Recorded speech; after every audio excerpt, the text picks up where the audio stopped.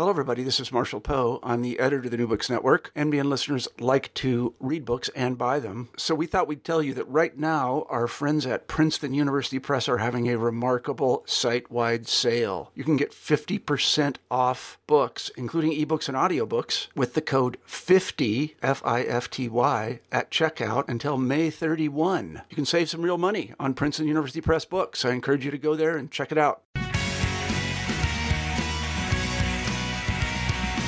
Welcome to the New Books in Political Science podcast. My name is Heath Brown, and today I will be talking to Sarah Quinn, who is the author of American Bonds, How Credit Markets Shaped a Nation. The book is published by Princeton University Press, and I have the real pleasure to have Sarah on the phone today. Sarah, how are you? I'm doing well, thanks. Yeah, I've read this really interesting book. And learned a little bit about you and your background. Would you share a little bit about who you are before we talk about your book? Sure. I'm an associate professor of sociology at the University of Washington, and I'm an economic sociologist, so I tend to study politics and culture and markets. Yeah, the book and I can imagine in its research and its writing how you span so many different areas of expertise and weave them together. You must have felt like you were wearing 3 or 4 or 5 different disciplinary hats each time you sat down to work on this book. It really does feel like something that would speak to a number of different areas, including political science. And so let's talk about the book, American Bonds. As I suggested, the book covers a lot of ground. But the key terms, I think, are likely unknown or maybe even misunderstood by even the most attuned readers of American policy development. I wonder if we could start with some definitions of 2 of those terms. So, what is securitization? And in general terms, what are federal credit programs? Maybe we can start there and then we can move on. Yeah, those are great questions. So securitization is a financial technology, and it involves taking a group of assets like mortgages and combining them into a pool and then selling off shares of the pool. And since the 1980s, this has really grown to be the center of global financial systems. And it was the financial technology at the heart of the housing bubble that preceded the 2008 crash. So that's securitization. Federal credit programs are government programs that buy, sell, insure, or guarantee loans, or otherwise try to direct credit to certain parts of the economy or certain groups by incentivizing lending. And the reason I study them together is because our modern securitization market is actually grew out of part of a broader effort of the federal credit program. Yeah, these concepts and sort of the study of the government's role in credit markets and lending and in how loans have shaped the country makes it such an interesting and historic read. At the start of the book, you introduce this idea of political lightness. And I think it has a lot to do with the sort of the political science of this, of these concepts that are really drawn out of finance and in the study of markets. I don't think I've seen this phrase before, but it's so fitting for your subject matter. What do you mean that credit policies can have this sort of effect of being politically light? When I started studying why the government was so active in getting involved in credit markets the way it was, it became really clear very quickly that it wasn't just that markets need help, though it's true that markets need help, and a lot of scholars have studied that for a long time. But it was also that government officials were using credit and inducements around credit markets to solve all sorts of problems. So if you want to increase access to higher education, why not offer school loans? Or if you want to promote infrastructure, rather than taxing and spending money on infrastructure, you could guarantee the loans of a private company that's doing it. So I wanted to understand why credit was being used in those ways, especially at times when a problem didn't necessarily have to be considered a credit problem. And what I learned, and drawing from especially drawing from some other scholars who've been researching federal credit, is that credit has a lot of flexibility politically. In some ways, it's a lot like tax expenditures. So it's easier to pass through committees. When a government issues a loan, that loan may get paid back, so it might make money over time. A guarantee doesn't cost a government anything until the loan, unless or until the loan itself goes bust. They are easy to get off budget. They often work through partnerships, and they kind of sound and seem like the market, which gives them a broad ideological appeal and government officials a lot of flexibility for how they talk about it. And all of this adds up to it being a really, really useful policy tool. So government officials figured out pretty early on that they could use credit to solve a lot of problems, and importantly, to solve problems in ways that were kind of easier to pass than other more expensive programs. Now, many of the references you've made so far are somewhat contemporary uses of this policy tool, but the book really does trace this back into its much longer history, and is part of why your subtitle, "How Credit Markets Shaped a Nation," is accurate. This is really a historical look at this. In one of the early chapters, you look at the movement of the U.S. westward, and we typically think of this as one that's really a story of politics and war, but you add to this finance. Why were innovations in lending practices so important to expansion in the U.S.? Yeah, I often start with contemporary examples to try to make it relevant for people. But as I was doing the research on this project, I came to believe that this was the kind of relationship of US political institutions and US financial markets had some of these core dynamics that go back to the earliest days of the nation. So the use of credit looked really different at different times. So I actually open up with a discussion of I start after the Revolutionary War, when the national government is looking for a way to pay down war debt and doesn't want to raise taxes, and realizes that it can sell off land, that it has lots of land that it can use as a resource. And it goes to kind of sell off this land. And even with selling off the land in what seems like a pretty cheap way, settlers still couldn't afford it. So the government, through the land offices, starts selling this land on credit. And it ends up being part of a boom and a bust in 1819, where millions of dollars are defaulted to the federal government. And 24 relief acts are passed around this policy to provide some relief for settlers. And I argue that this is actually a core dynamic, that government officials continually turn to land as a resource and to property ownership as a resource, as a political resource. But land also always involves credit. So land itself in a kind of a capitalist system doesn't mean anything unless you can sink some kind of money into it to turn it into a farm or to allow somebody to buy and sell it. So because the US government was always in the real estate business, it always had to grapple with credit markets. But it looked really different ways at different times. So in the 19th century, to the extent that we get credit programs, what we really get are these ad hoc programs that are really backup for something else. So you get credit supports for the railroads. It's a backup for another policy, and it's going to end. What changes that's in the 19th century. What changes in the 20th century is that credit really comes into its own as its own policy tool and is used systematically and widely for a variety of policy reasons and across sectors. Now, later in the book, you describe this fascinating trip a group of lawmakers take to Europe in 1912. This trip ended with the adoption of the Federal Farm Loan Act. I wonder if you could talk a little bit about where this U.S. delegation went, what they were particularly impressed by, and what they brought back to the U.S. at the end of the trip.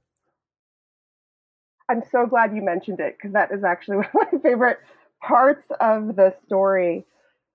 So, what happened for much of the 19th century is after getting burned with the Farm Loan Act, especially, and with a lack of kind of political support for the government to be systematically involved in credit markets, there was just this endemic problem with access to credit.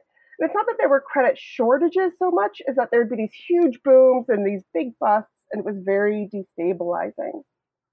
And what you have happening by the early 1900s is progressives are looking towards US farms, realizing that there's huge problems with farm communities.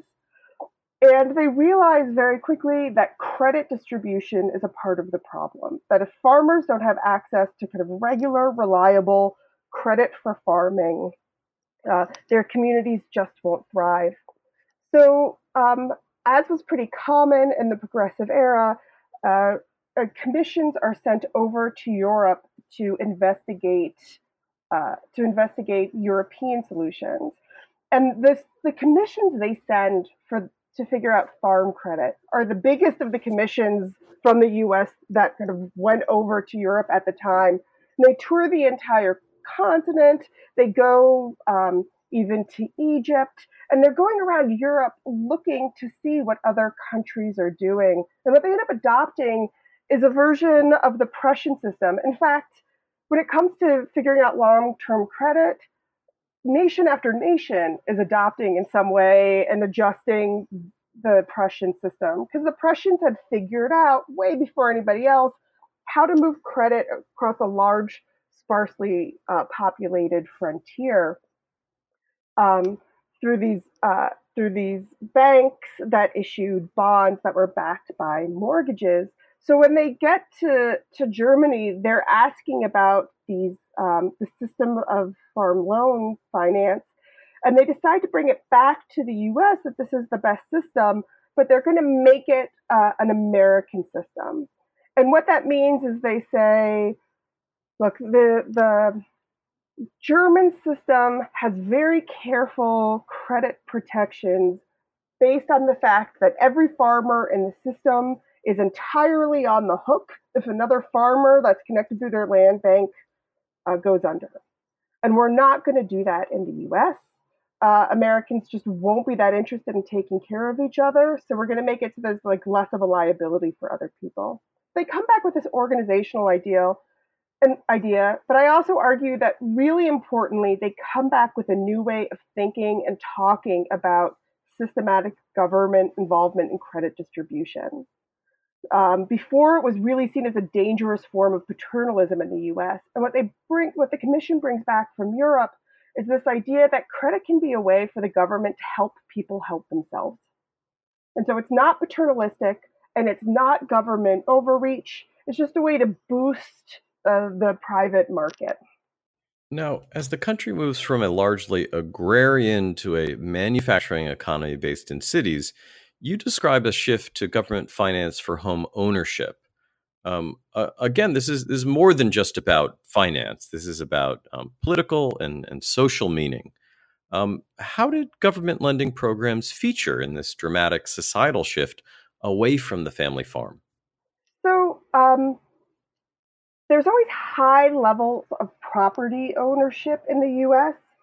What you get with industrialization as people move into the city you're going to get, moving into the 20th century, increasingly high levels of home ownership.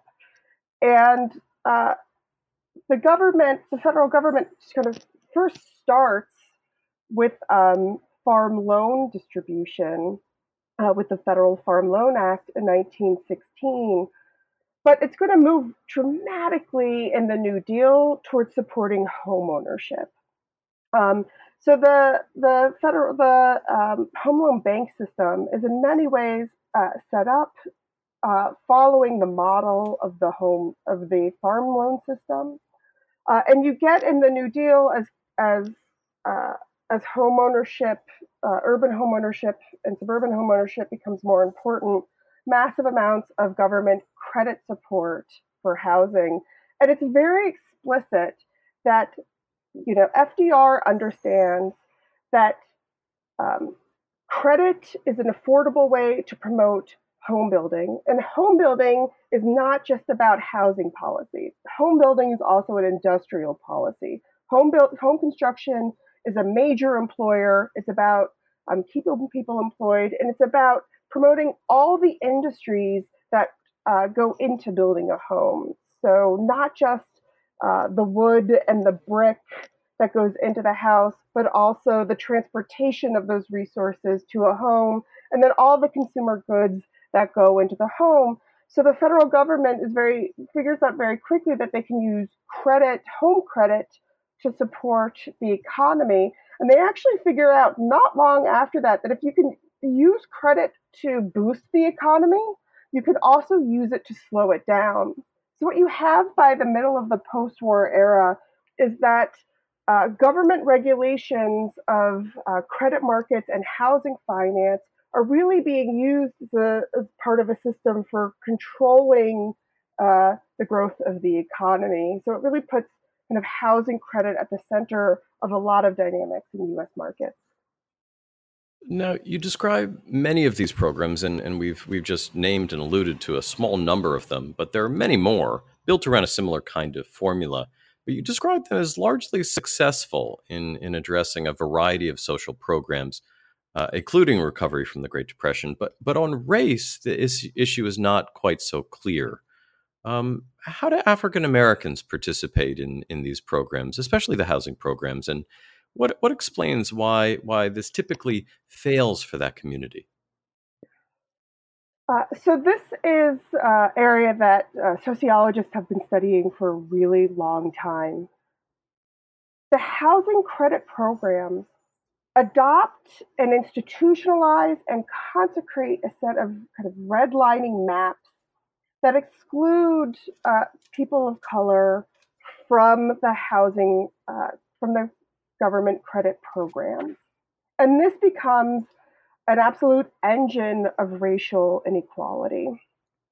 So being excluded from the federal credit programs means that you're excluded from neighborhoods where people can rely on the fact that a lot of people will be able to get mortgages and move in.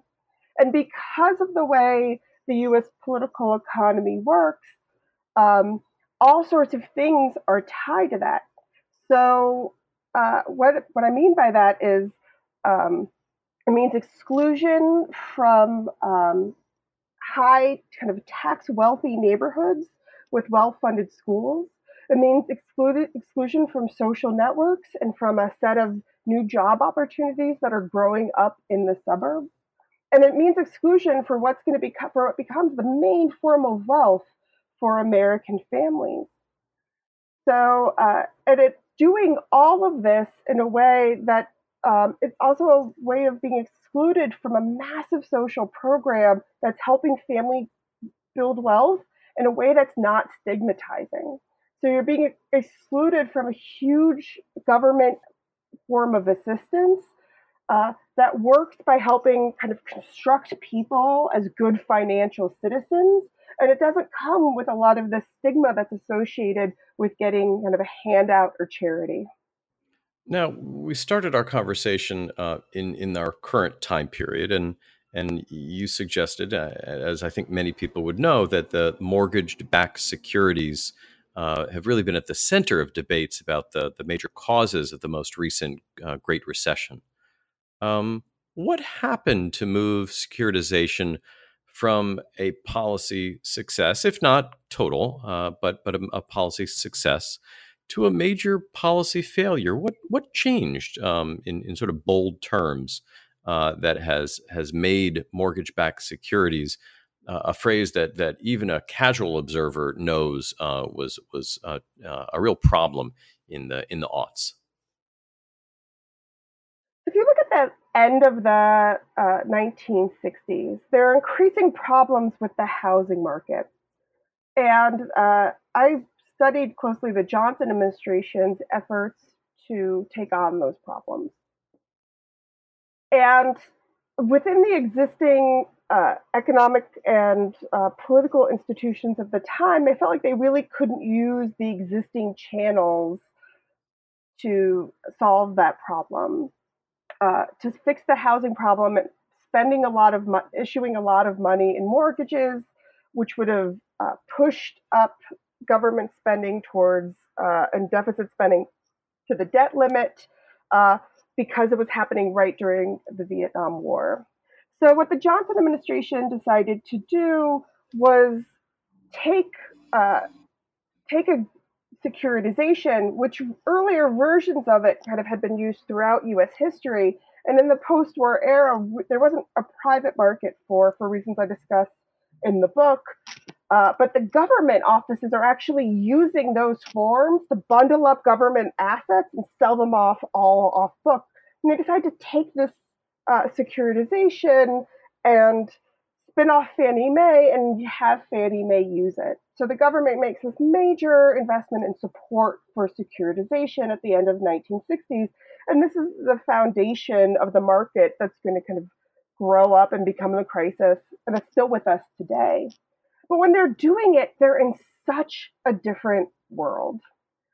The way I like to think about it sometimes is, imagine a flatbed truck that's pulling a house down a highway, and it has to get up a big hill, and the hill is kind of high interest rates at the time. They build with securitization a financial technology that really is very effective at attracting credit, and that's very good for getting up that hill. What they don't realize necessarily is what's about to happen on the other side of that hill, which is that interest rates are going to fall, which is going to speed up the market. There's going to be massive deregulation, which is like taking all the cops off the road. That there's going to be a huge change in information technology that's going to speed everything up. It's like putting hyperfuel into the truck that's carrying the home. So they build this tool at a time where they need to kind of overcome a problem, and they don't understand that all of these things in about 20 years are really going to spin out of control. And in fact, that's what happens. The book is again titled American Bonds: How Credit Markets Shaped a Nation. This is one of those books that when you read the title, you might not first go to it, but you learn so much about American political development through the way these credit markets and lending policies work. The author, again, is Sarah Quinn, and the publisher is Princeton University Press. Sarah, thank you very much for your time. Thanks so much. It was a pleasure.